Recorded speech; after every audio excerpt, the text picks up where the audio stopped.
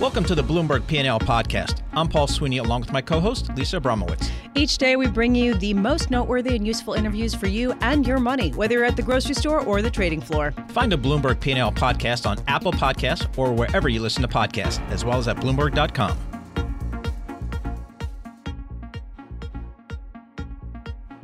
Well, since December, global markets have rallied significantly and broadly across asset classes and geographies. To get a sense of where there still may be value, we turn to our next guest, Tom Finke. Tom is chairman and CEO of Barings, based in Charlotte, North Carolina, but Tom comes to us today from the Milken Institute Conference in Los Angeles. Tom, thanks so much for joining us. As you look about globally, where do you see opportunities right now? Well, first of all, thanks for having me on, Paul. It's been my goal to be on the radio with you. Of course. But when you look at it, yes, we did have a very significant sell-off in most markets in the fourth quarter. Slowly, that's worked its way back. That said, I think you can find value in any market, but I think because emerging markets, equity and emerging market debt have been down for so long, there's probably more upside value on a general basis than you might expect on the more developed markets. So let's talk specifics. In particular in Asia, I know that Barings is focused on building out the business there, and I'm just wondering which nations in particular and which businesses, how are you going about it? Sure. So when you look at our business overall, we're a fairly broadly diversified asset manager. In Asia, we've actually been there through our legacy business on the Barings side, in the equity and fixed income markets, in the fund markets in Hong Kong, Taiwan, Tokyo, and Korea for a very long time, half a century in Hong Kong. In terms of our growth, last year we did receive our licensing and established a presence in Shanghai. But we've also been in some of the private markets, in particular, direct leverage lending in areas like Australia and Singapore, where we've done a lot of transactions over the last 10 years. So, Tom, thinking about your Asia business and continuing to invest in Asia, how important to your business that the U.S. and China forge meaningful trade agreements? I think it's very important. Frankly, I think it was an error by U.S. Both parties during the 2016 election to basically ignore TPP. The reality is you need agreements to provide the basis for trade at the end of the day. And, is it a distraction, this uncertainty between the U.S. and China? Sure. Are we hopeful that they come up with some resolution? Yes, because it probably allows more clarity for businesses to invest and, if you will, get on with it. So I do think it's important for the global economy and ultimately the markets. So I'm wondering, Tom, the challenge in delving into leveraged lending, in particular in areas that are, if not emerging, more susceptible to rapid investor flows. At this point in the cycle, how do you go about doing it, and are you seeing any warning signs? Well, the leveraged loan market is something that was a big part of my career before they made, I got into more the management side. And I've seen the cycles from the late 80s, when the junk bond market and Drexel blew up through the 90s and 9/11 and, of course, the financial crisis. When you talk about the leveraged loan market, for instance, or the high-yield bond market, yes, it has grown, but you also have to look at the fact that the amount of, if you will, enterprise value in private companies has grown dramatically. We've seen over 30 years, many companies go private or stay private. So just the growth of a market itself doesn't mean it's overheated. That being said, we have a long recovery, a long cycle. It's prudent to approach the market assuming that you're later in the cycle. So you just have to be more selective in the deals you do to be prepared for what will eventually be an increase in defaults in a credit cycle at some point. What's interesting to me, I'm wondering, Tom, if you actually are seeing more opportunities in leveraged lending right now because there has been so much bad press around loans. And we have seen loans lagging behind high yield bonds to the point where actually loans in some respects yield more than high yield bonds, which is an unusual confluence. So, I mean, is this sort of an opportunity? Yeah, it is an opportunity. In fact, the way we are built, our high yield loan business, it's all integrated, right? And a lot of our strategies can move between the bond and loan market, between the U.S. and European markets, because the relative value does ebb and flow over time. There's times that bonds are cheap to loans and times where, loans are cheap to bonds based on risk return. And so it's not that we go all into one or the other, but we may overweight at a time when, for instance, loans appear more attractive on a risk-adjusted basis. We may allocate more there. So, Tom, you're at the Milken Conference in Los Angeles. What has been maybe the most surprising takeaway you've had so far there? It's a great conference in part because it's not just about sitting around talking about the economy and the markets. And I was on a panel with a lot smarter people than me yesterday, and we followed Madame Lagarde. And one, she was fabulous to listen to and just very impressive views.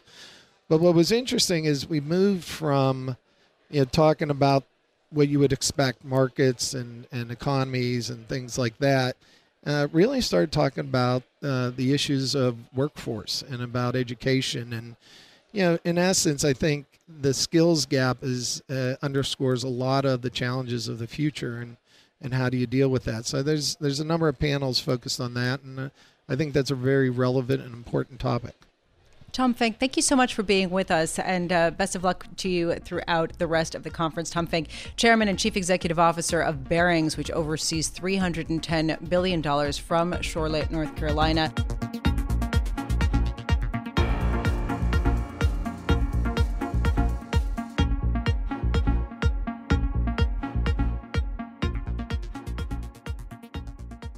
Last week, Citigroup CEO Michael Corbat said that the one thing that's keeping him up most at night is the widening income gap in the United States, saying that it has led, not just the U.S., but around the world, and said that it has led to increasingly polarized politics. The question is, what do you do about that? And right now, joining us here in our Interactive Broker studios is Nell Abernathy, Vice President of Strategy and Policy at the Roosevelt Institute.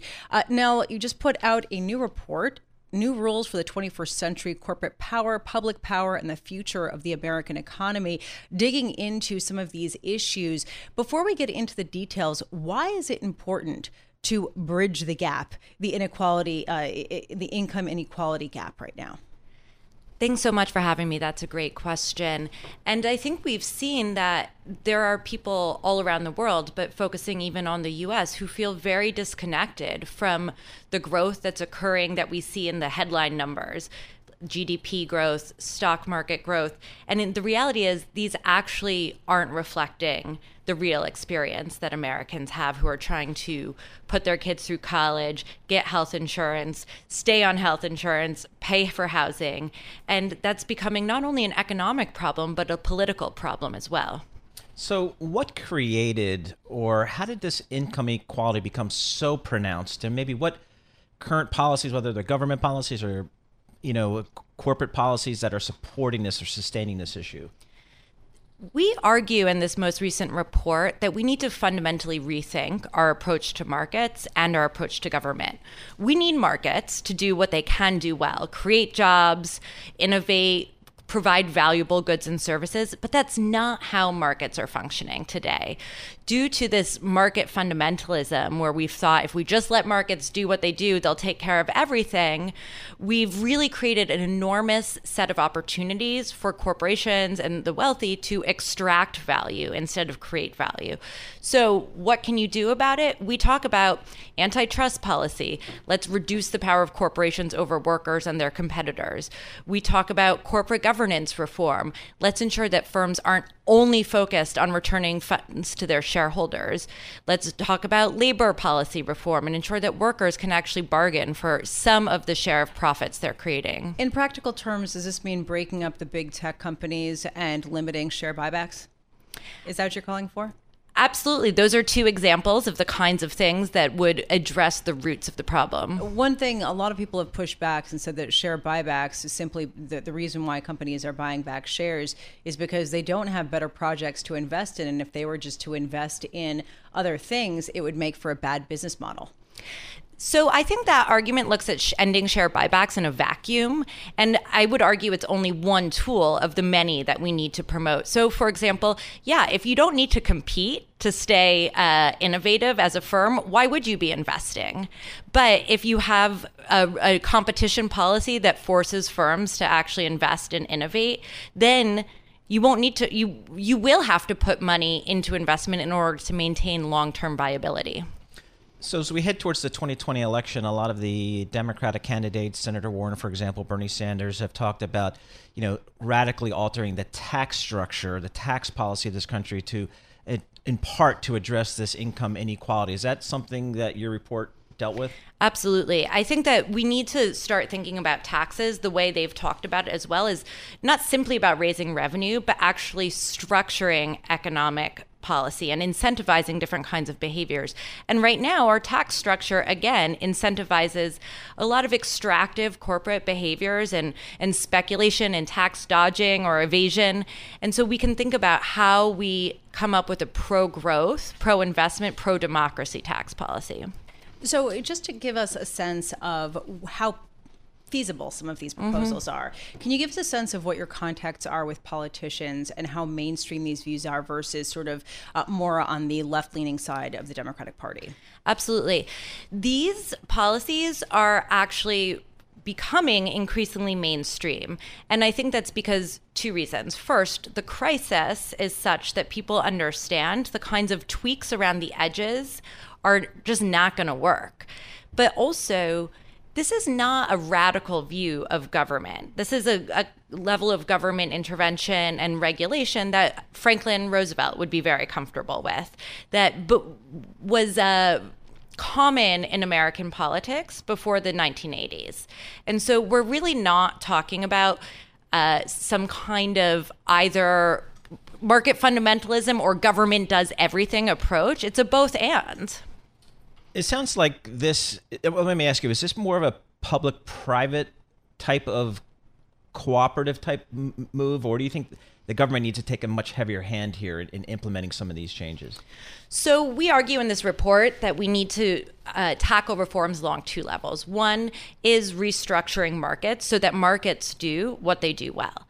And the other then is a more robust version of public power or public intervention where the government actually does some things better than markets. And that's something we've forgotten. We default to thinking that markets are always going to be more effective than government, and there are some things that government can actually do more effectively. So when you talk about, I want to go to the antitrust issues that you raised, because this is something that we've heard from other guests, the idea that perhaps people should look at breaking up or at least limiting the growth, particularly in technology or say Amazon. And I'm just wondering, what do you say to people who argue that these companies have lower costs and improved the quality of life for people who can have easier access to goods, cheaper access to them, as well as, more media and other things? Absolutely. So I think there are two important things to remember about antitrust policy. One, it's not simply about breaking things up.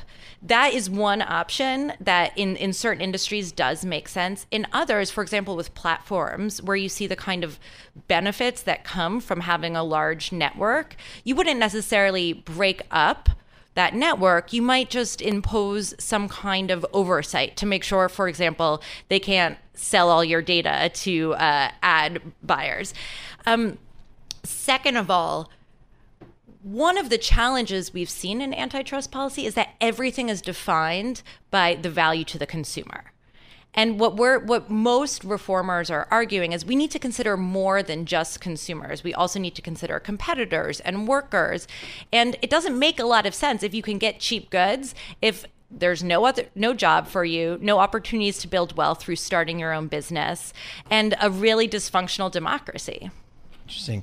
Nella Abernathy, thank you so much for joining us. Nella is the Vice President, Strategy and Policy for the Roosevelt Institute, joining us live here in our Bloomberg Interactive Broker Studio.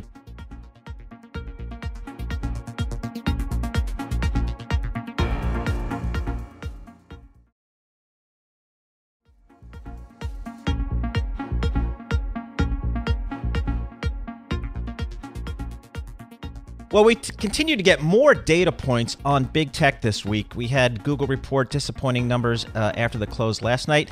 And tonight after the close, we have Apple reporting results. So to get more details on what is going on with the world with big tech, we bring in David Garrity. David's a chief market strategist for Laidlaw & Company. He's also a partner at BT Block. He joins us in our Bloomberg Interactive Broker Studio. David, thanks so much for being with us. Let's start with Google. How concerned are you with that slowing revenue growth story there? Well, it's been a market deceleration. I mean, if you look at the progression a year ago, the company was growing its revenues by about 26% year over year.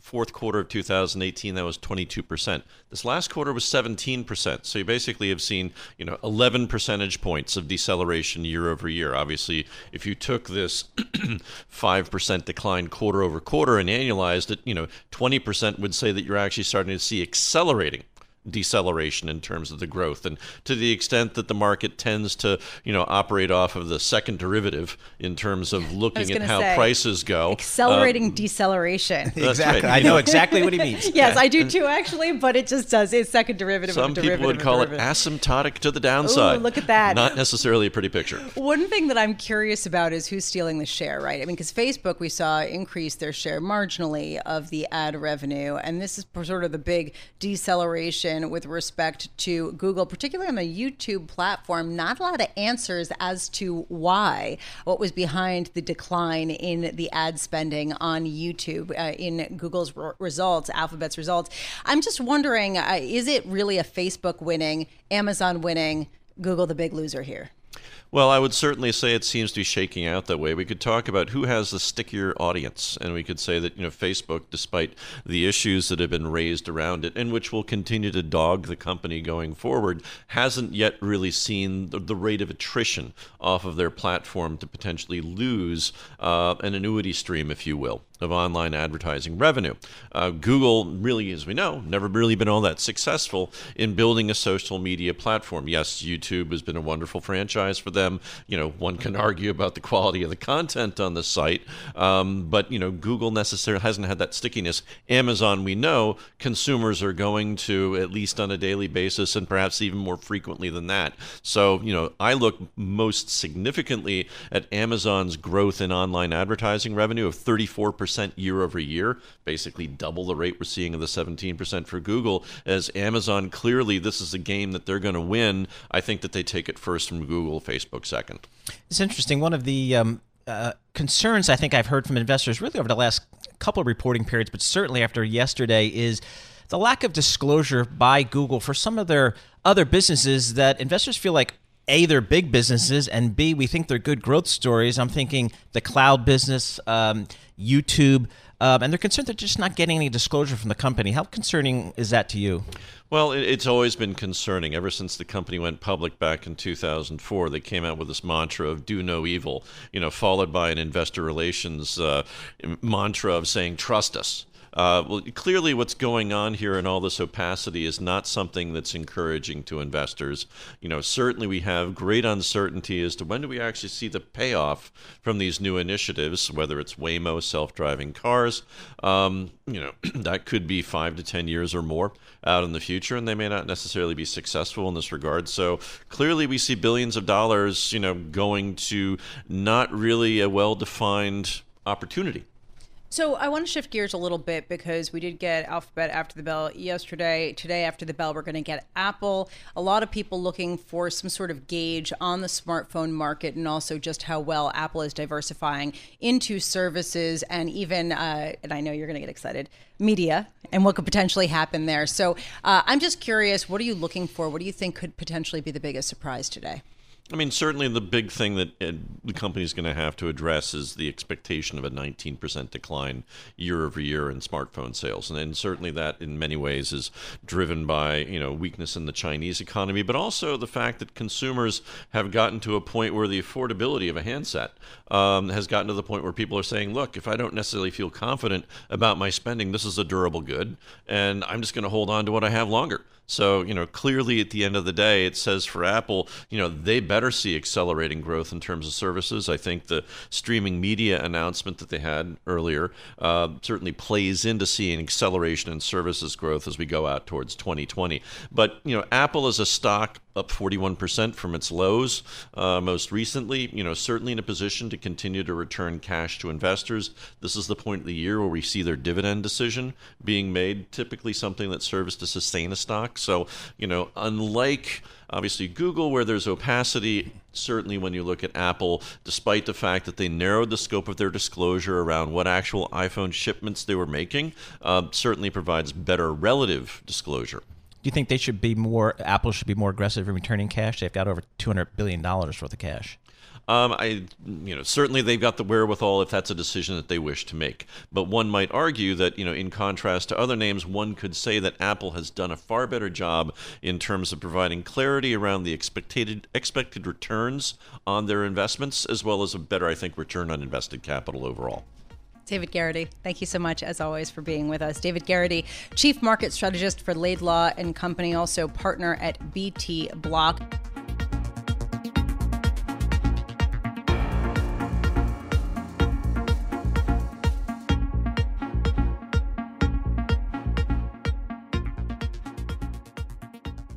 Well, it has been a big earnings day from Big Pharma.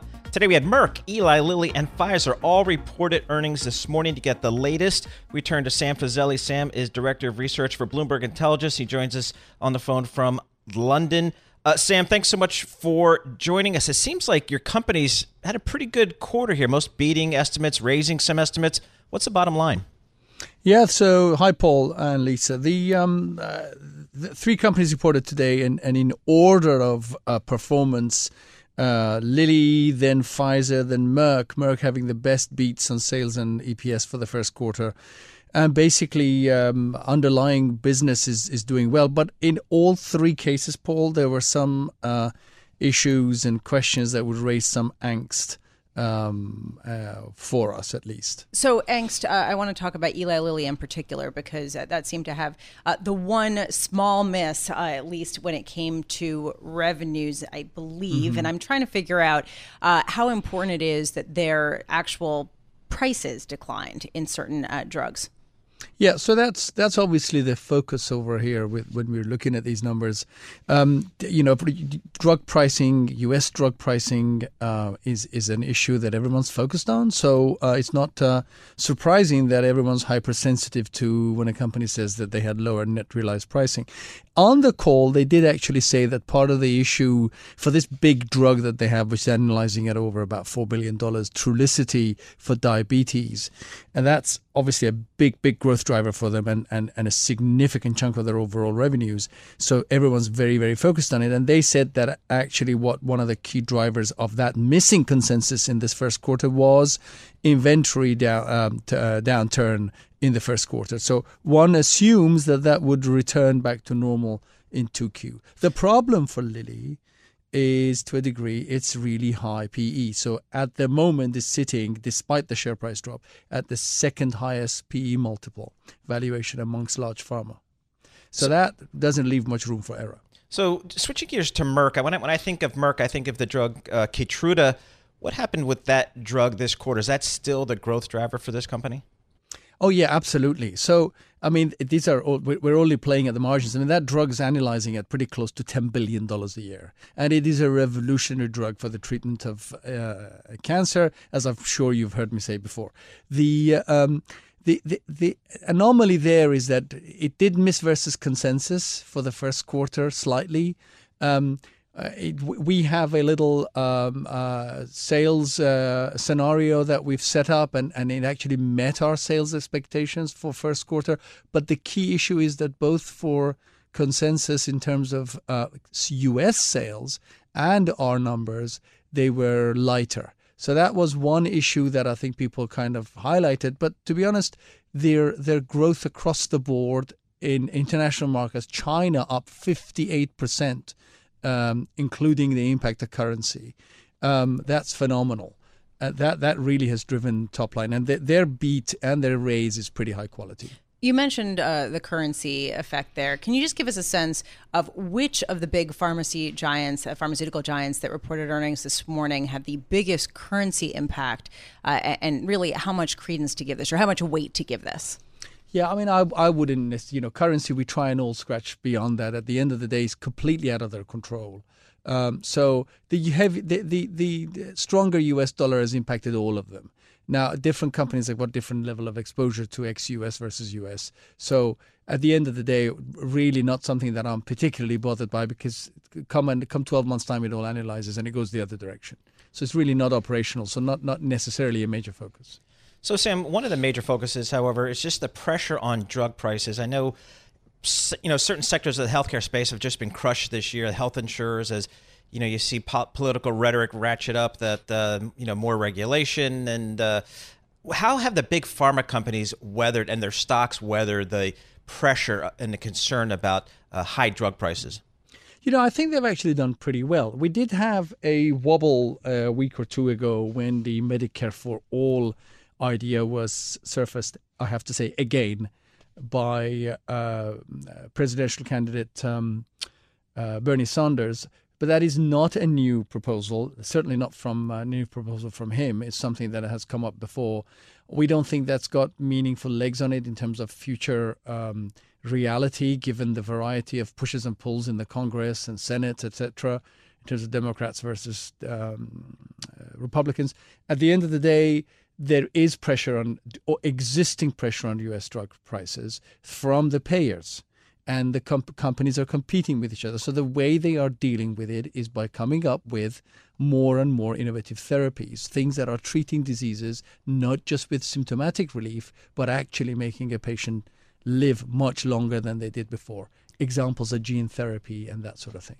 Sam Fazeli, thank you so much for being with us. Sam Fazeli, Director of Research for Bloomberg Intelligence, joining us from London.